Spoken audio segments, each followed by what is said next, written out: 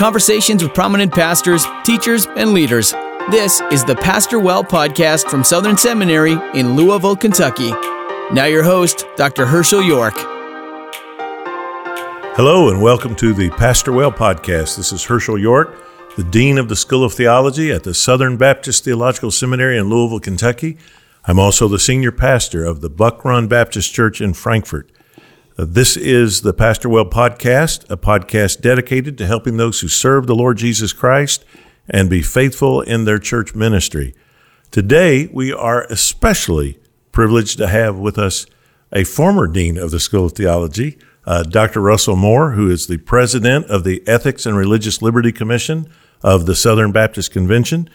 And we're going to be talking about preaching and theology, but particularly we're going to be talking today about the pastor and politics. Dr. Moore, you are the president of the ERLC, and as such, you deal with the political world, the way that pastors and the Southern Baptist Convention particularly engage social issues. Tell me, at what age did you begin to feel a desire or even a compulsion to engage with political and social issues? Well, I started to feel a call to ministry when I was 12. And I told my pastor, and he said, okay, well, we're going to have you preach the Youth Sunday sermon 2 weeks from now. And so I was a nervous wreck. And he was really wise. At 12? At 12, yeah. They put a little box behind the pulpit so I could be seen. I still carry it around with me to use all the time now. But I was a nervous wreck before and after. He was trying to, throw me in the deep end of the pool, and he was showing me how to do it. But after that, I started to kind of walk away from ministry and started walking toward government. And it wasn't until I was serving in Washington for United States congressmen. I was in the Library of Congress where they would give away discard books to congressional staffers. And for whatever reason, I picked up this little Free Will Baptist pastor's manual, how to do weddings and funerals and whatever. Really? And when I got back to my apartment, I thought, why did I want that?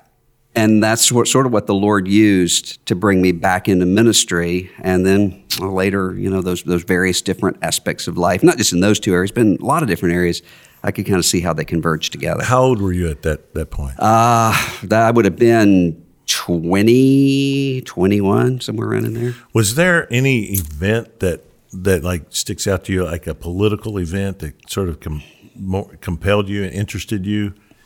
I don't know if there was a particular event. I just was always really dialed into what was taking place. I was 34. I was pastor at Ashland Avenue Baptist Church in Lexington, and a young African-American man, named Tony Sullivan, was shot. Police went into his apartment to arrest him, and he had surrendered. But the story was, as the policeman was decocking his gun, the gun went off and killed Tony Sullivan. And riots began in Lexington. I was pastoring there, and our church, Ashland Avenue at the time, was very close to the neighborhood where he was shot, a place called Bluegrass Aspendale. And I mean, the city went into a panic. There were cars being overturned and burned, and I remember I went in to get Seth, my youngest son's best friend, lived in Bluegrass Aspendale, and there were riots in there. And I went in to get him and his brother, and I saw, a phalanx of 100 cops coming down the street in full riot gear. And our city was in turmoil, and I joined with quite a few other pastors, particularly African-American pastors. It was amazing to me how quickly the government turned to preachers and pastors to help quell the problem.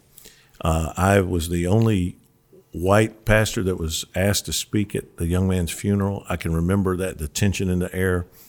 But it was a transformative event in my life. I just saw the need to engage on the public level, and it was something that stuck with me so much.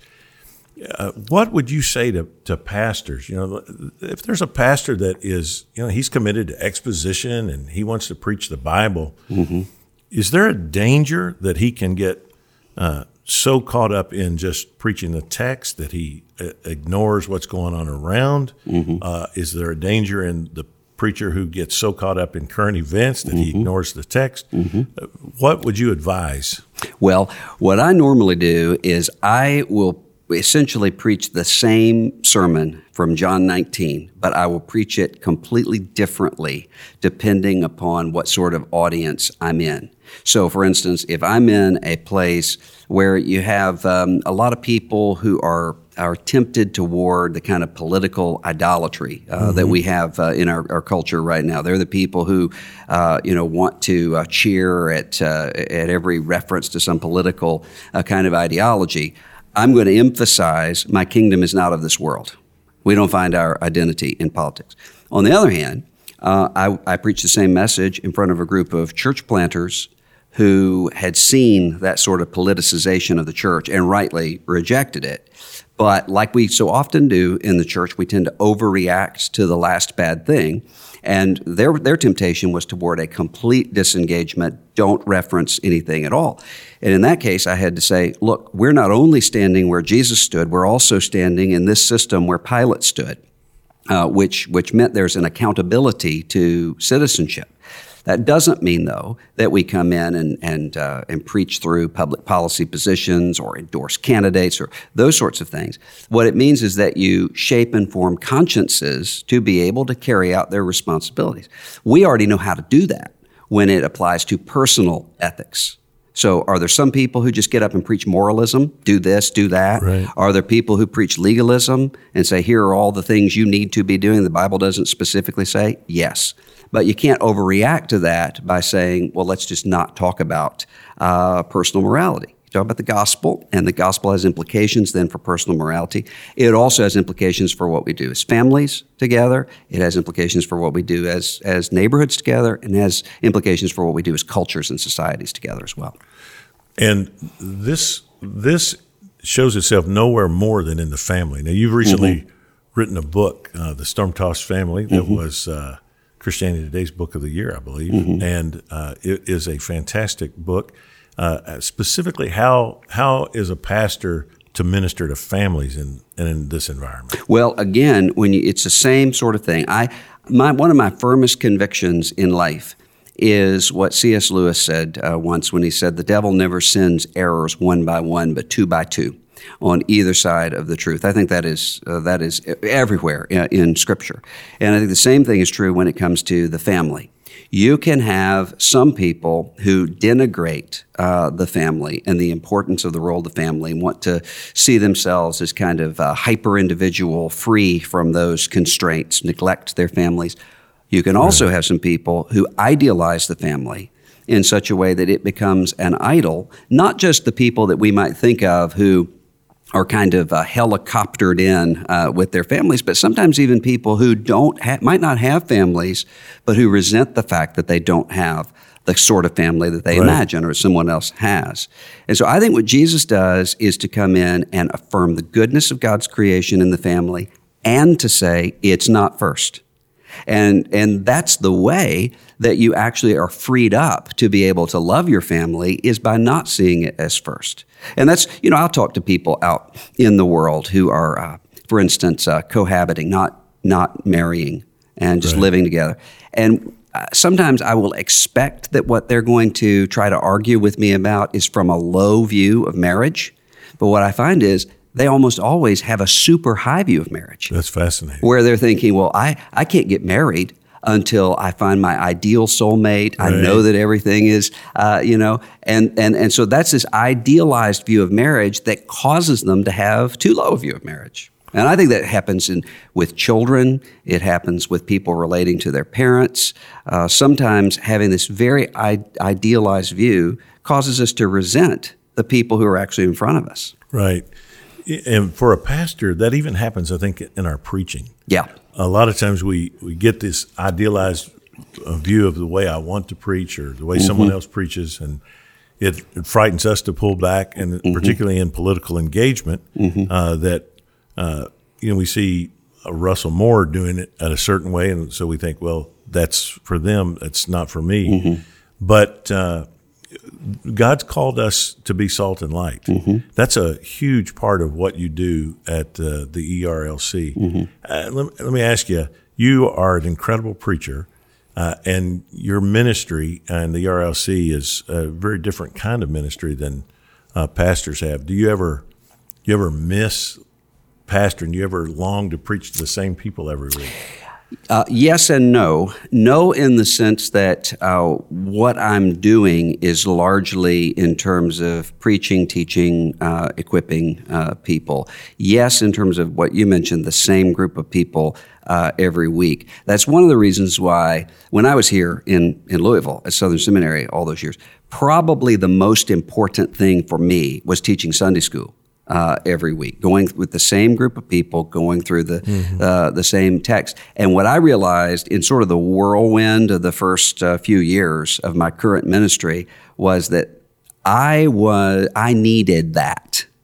And so that's one of the reasons why I said, I'm going to make sure that I'm not gone every Sunday to some church. I'm going to be here, be where I live, with the same group of people. And so that's what I'm doing right now, going through 1 Kings. Really? And I did not know this. Yeah. And just in terms of my own psychology, in the biblical sense of psyche, well, right. Just staying centered in one particular flow of text and dealing with the same people, it just helps me in every area of what I do now. Yeah, it's almost like that's Jesus' idea, right? Exactly. Yeah, exactly. That you're plugged in. And how many children do you have? 5. And 5 sons. 5 boys, and their ages? 17, 13, 12, and 7. Your presence in their lives is incredibly important. Well, and that's one thing I learned one time, the first few years in any ministry is you're having to sort of establish things brand new. It's a whirlwind. And my smallest son said early on, Sunday mornings, mommies go to church, daddies go to the airport. Wow. And I realized, no, this is not the way we're going to live. And so that caused some rethinking in terms of schedule, because I wanted to have, I'm gone a lot during the week, but I wanted to make sure that I'm home on Saturdays, and particularly that I'm home on Sunday mornings as much as is humanly possible with them. How's it going with your sons growing up? Yeah. I am loving the teenage years. And I was worried about them. All my life I was thinking, oh my goodness, you hear all these horror stories about the teenage years and so forth. And we're really enjoying getting to see sort of the kind of men that our sons are and are going to be. And so it's something I'm really taking delight in. Now, Maria, my wife, she knows that I'm constantly saying, I'll show her a picture from Time Hop that shows a picture from, 5 years ago.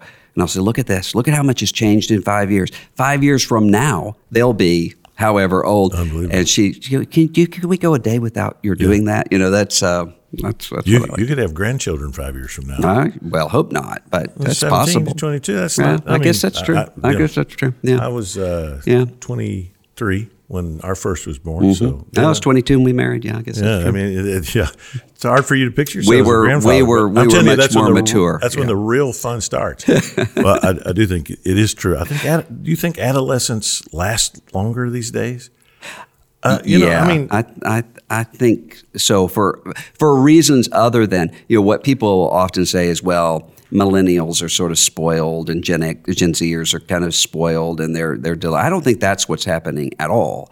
I think instead is that they have a very different sort of ecosystem to try to navigate than Gen Xers or baby boomers did before them. So there was an entire structure in place for a lot of people to sort of move on out into careers and families and so forth. Yeah. It just isn't, that substructure just isn't there. How anymore. old were you when you left home? I went off to college at 17. Yeah. And did you ever come back to live? I came back to the same town to live, but not at my parents' house to live. No. So you left home at 17? Mm-hmm. And from then on, you were on your own. Right. I left home at 18. Mm-hmm. I was from then on my own. Mm-hmm. My dad was not able to pay anything in my college. I had to get scholarships. I I don't see that happening much now. Right. Are parents not coaching their kids toward that? Is it some of that? I think is true. For instance, I never bought. I never had anyone. No one ever bought me a car. I worked at a grocery store and bought my own car. Same here. And the same thing is true for my kids. My 17-year-old sons, they have cars, but their cars I haven't paid anything on. I don't pay the insurance. I don't pay the gas. I didn't pay for the cars. They've done all that working for it, but that's really unusual. They don't know many people who are in that situation. Yeah. Well, my dad pulled me aside when I was in the 9th grade. He said, I need to tell you 2 things. He said, if you ever have a car, it'll be because you bought it and you paid for it. Mm-hmm. He said, my dad was a country preacher at the time, and he didn't have much. He said, I also can't pay your way through college, so you need to keep your grades good, get a scholarship, because I can't help you, and if you don't want to be working all the time through college, you need to think about that now. Mm-hmm. It was an incredible favor, and I took his advice and did both things. Yeah, it was an incredible favor for me. It was also a little bit spiritually dangerous later on, because I had this mentality. I've worked for everything. I'm not dependent upon anybody else. I didn't want to be dependent upon anybody else. And so when things would happen in my life later on, like for instance, when Lord was leading Maria and me to adopt, we had no money. I was a doctoral student here. Remember that. And a group of other people raised some money and gave us some money for the adoption process. That just about killed me, because I didn't want to. And what somebody finally showed me was that was a pride issue. I didn't want to be served and be ministered to, and that was something the Lord had to cause me to repent of. It was really a self-sufficiency and a pride that I had. Well, our hearts are idolatrous, and whatever way we lean, we can find cause to be rebellious against the Lord. I know you're called to do what you do, but are there any particular challenges you say, this is the toughest part of the job?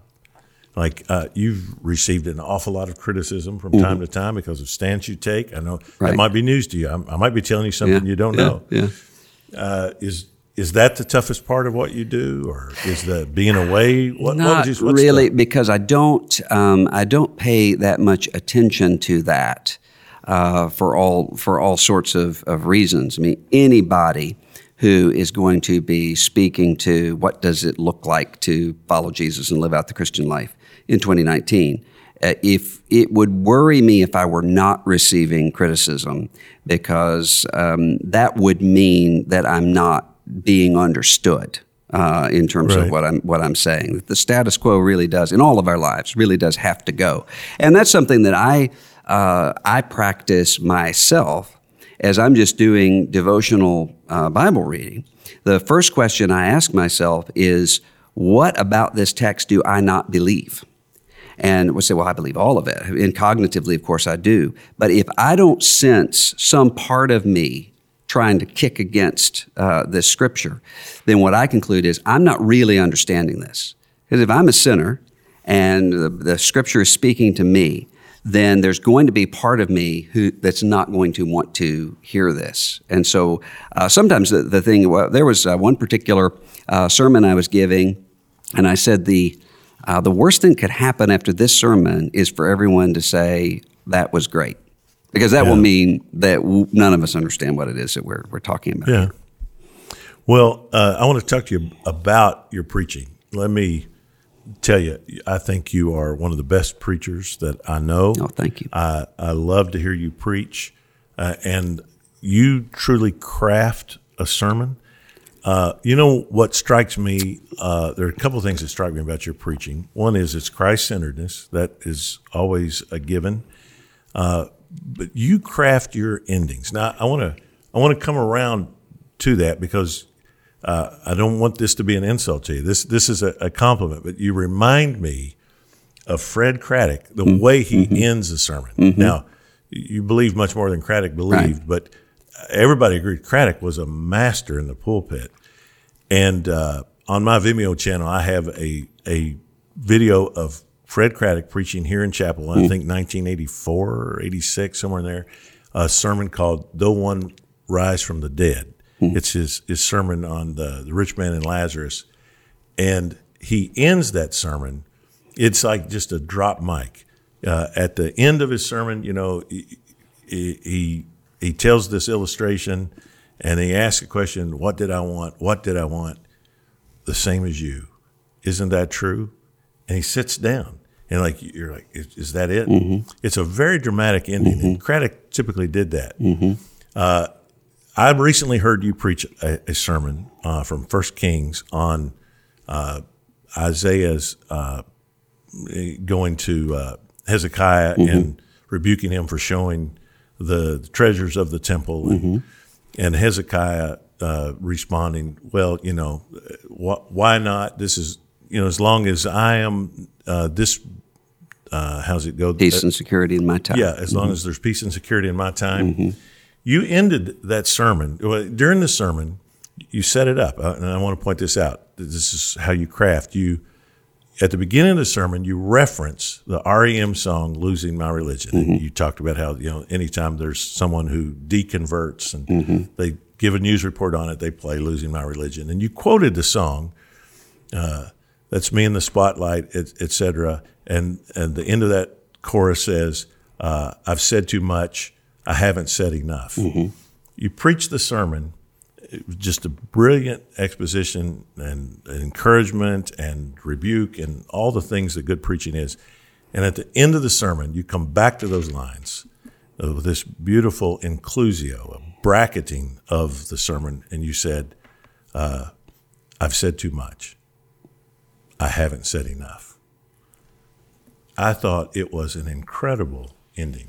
Well, that's all mostly just for me to be able to hold the sermon together in my mind. That's largely what that is. And a good bit of it is kind of subconscious. So, for instance, I didn't decide to end that way until right before I did it at the sermon. I intended to come back to losing my religion, but in a different way. Really? Yeah. And so that's, for me, I sometimes people say, how do you prepare sermons? And I always say, I don't want to tell you because I don't want you to do it, because it's not a good model that I would give to anybody. Right. But I have to, it's kind of like, for me, writing a sermon is kind of like going to sleep. If you sit there and think, I've got to go to sleep, you're not going to go to sleep. I've got to almost trick myself. And so I have to kind of meditate for a long time on the passage of Scripture where all of this stuff is going on, but I'm not paying attention to the fact that I'm actually crafting the sermon. So a lot of it is walking around, driving, just sort of thinking through the text, and then it all kind of, for me, congeals at the last minute. Right. In terms of the adrenaline almost has to hit before I sit down and write anything out. Otherwise, I just have to do it all over again. And I've written things long before I've preached them, and then it's useless. It's dead. It's useless. I mean, you've got to get up in the pulpit full of it, and just like a pregnant woman ready to be delivered of this child. Right. And you can't work a gestation period up. Right. That's right. That takes time. That's right. It is a fermentation, a stirring of the Spirit. Yeah. And to just get up cold turkey and do it, something that you long ago felt, but now you're trying to get it back. I did that recently, not too long ago. I had all kinds of other preparations. I'd been invited to preach somewhere else, and I thought, I'll come back and do this. I did this before at Buck Run. This worked great. And I just didn't spend enough time with the text before I got up to preach it. Yeah. And wow. Yeah. It felt awful. Yeah. You've never had that experience. I have that experience often. And it's for me anyway, there has to be this sense of a text where I would want to, if we were having coffee, to say, look at this. I've never seen this before in 2 Kings chapter 20. Yeah. What do you think about that? So if I've got that sort of on my mind, that's what I need in order to preach. Well, by the way, you did that for me in that sermon. The Hezekiah's question, well, why not? As long as there's peace and security in my time. I've read that many times. Oddly enough, he doesn't say it exactly the same way in Isaiah 39. Yeah. But it was great. And I love that aha moment when you hear someone preach. You go, wow, I've never seen that. It really spoke to my heart. I've got to tell you, you'll appreciate this. We both have a common dear friend in Dr. Al Mohler. We both worked for him. But one time, Dr. Mohler preached a sermon in chapel on Jesus I know and Paul I know. I remember that. But who are you? Yeah. Right? And throughout the sermon, he kept asking that question. Yeah. And, when he got to the end, he ended the sermon, he prayed as he does. I told him later that day, I said, you missed your Craddock moment. Yeah. He said, what, Herschel, what are you talking about? I said, you had the perfect setup for a Craddock ending. He said, what do you mean? I said, you should have ended the sermon like this. Jesus I know, and Paul I know. And then just sit down. Here's his response. I would never do that. That is pure theatricality. He said, I always ended a sermon in prayer. Well, I want to tell you, I love the way you craft it. You have that instinct for really driving it home and leaving a congregation with this resonance. And by the way, that text does that. And so I think you did that extremely, extremely well. Thank you. Other than family members or preachers, who shaped you? Well, I mean, I would have to say my home church as a whole really shaped me. And that was where? Woolmarket Baptist Church in Biloxi, Mississippi. My grandfather had been pastor there before I was born. But those people, and I would say actually probably more important in my life than preaching was hymnody and Sunday school. I would not be where I am in any way spiritually if it had not been for Sunday school.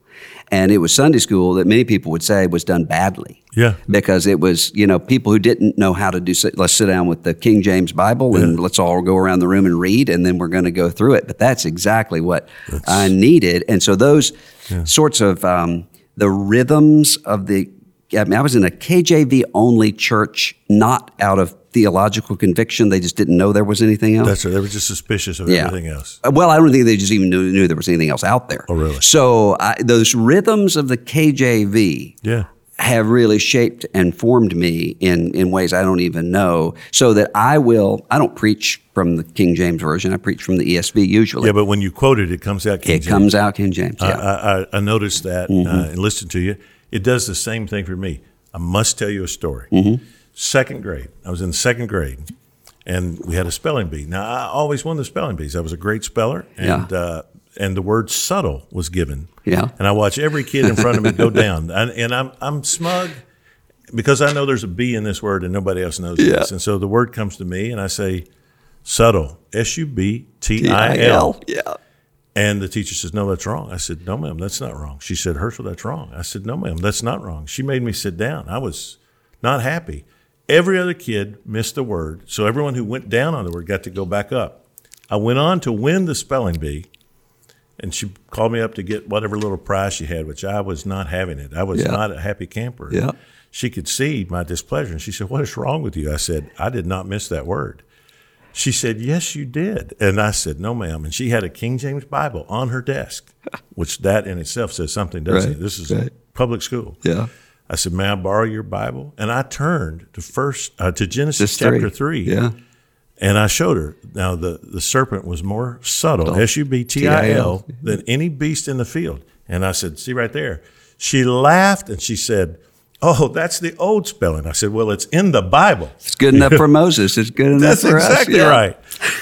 And by the second grade, I was already that shaped by the King James Version. I will also tell you, later, as a freshman at Michigan State University, I got to take a PhD seminar in Shakespeare, and I was so far ahead of the game. Right, of course.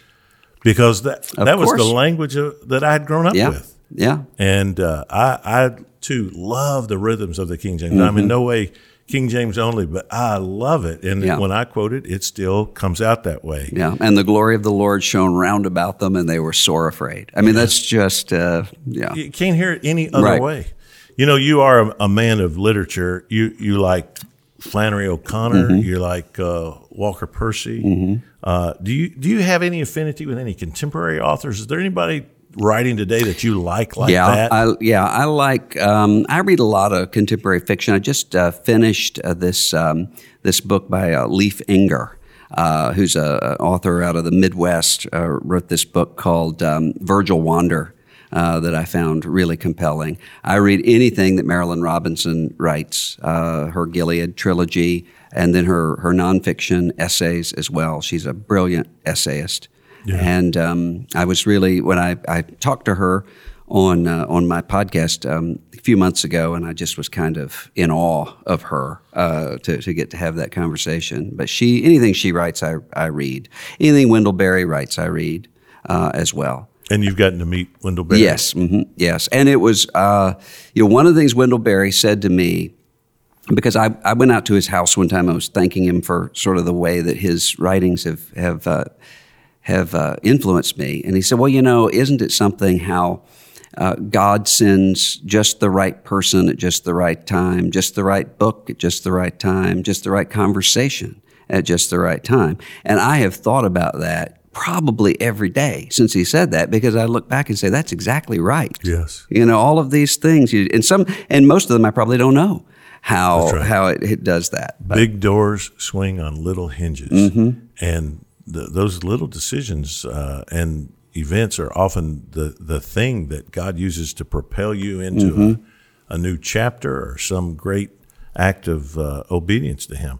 I'm curious, have you read any of Robert Alter's translation of the Hebrew Bible? Yes, I have. I'm reading that right now. I am too. And, it's really... I'm writing a review of it for the Gospel Coalition, and I'm in love with it. I am too. I told Tanya, I said, I feel almost bad that someone who doesn't even profess to be a Christian is feeding my soul like this. I know. But what he does with the text, the structure of the text, the use of the words... The use of the words, and then the little commentary notes. I mean, you've just opened the page. Rich. There's not much. It doesn't look like there's much there, but he uses every word. I cannot imagine preaching an Old Testament text without at least reading Alter's translation of it and his commentary notes on how he translated it. Somebody else who was that way for me is Leon Cass's commentary on Genesis. Also, Jewish, non-Christian writer, but just the literary analysis of Genesis. Yes. So much so that there are things that you, for instance, Genesis 3, he's talking about the serpent, and he talks about the connection in the ancient Near Eastern world of the serpent with both a kind of hyper-rationality, a kind of reptilian, and appetite. It's essentially a moving esophagus is what a snake is, and that both of those two things show up in that text in Genesis. I think about that all the time. Right. Yeah. Well, Alter affects me that way as well. All right. I've got sort of a lightning round here as we wrap things up. I just want to ask you a few questions and get just a very quick response from you. All right. What preacher do you most enjoy hearing? I most enjoy hearing my home church pastor, who's probably 90 years old now, and whenever I get to hear him or whenever I get to hear a recording of it, I'm always blessed. Feeds your soul. Huh? What non-biblical historical figure would you most like to meet? Anybody in history, but not in the Bible. I'd like to meet a guy by the name of Andrew Fuller, who was a great English Baptist theologian that I admire a lot. Well, if you've met Michael Haken. Maybe. Right, yep. All right. If you could preach in any pulpit in the world, anywhere in the world, other than your church, where would that be?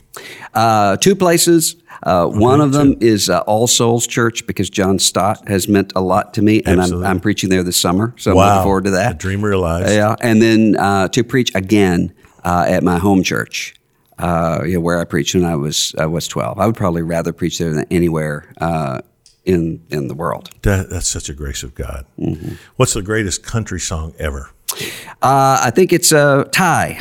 Between, we're getting twofers. Yeah. I think it's a tie between "He Stopped Loving Her Today," George Jones, and Chris Christopherson. I think is not the best singer, but probably the best songwriter. Definitely not the best singer. Yeah, but probably the best songwriter. And I think "Sunday Morning Coming Down," just as an expression of melancholy and regret, is about as good as it gets. He wrote that while he was a janitor. That's right. I'm going to disagree with "He Stopped Loving Her Today," but only because it gives the punchline away in the title. The first line of the song is, "He said he'd love her till the day he died," and the title of the song is, "He stopped loving her today." So you know from the very first line that guy died. I don't think most people do, though. I think they think it's a, I think they're surprised. I think it pivots on them. There's what's funny is I told Tanya that recently. She said, "What? The guy died?" The guy died. That's right. Yes. Anyway, all right.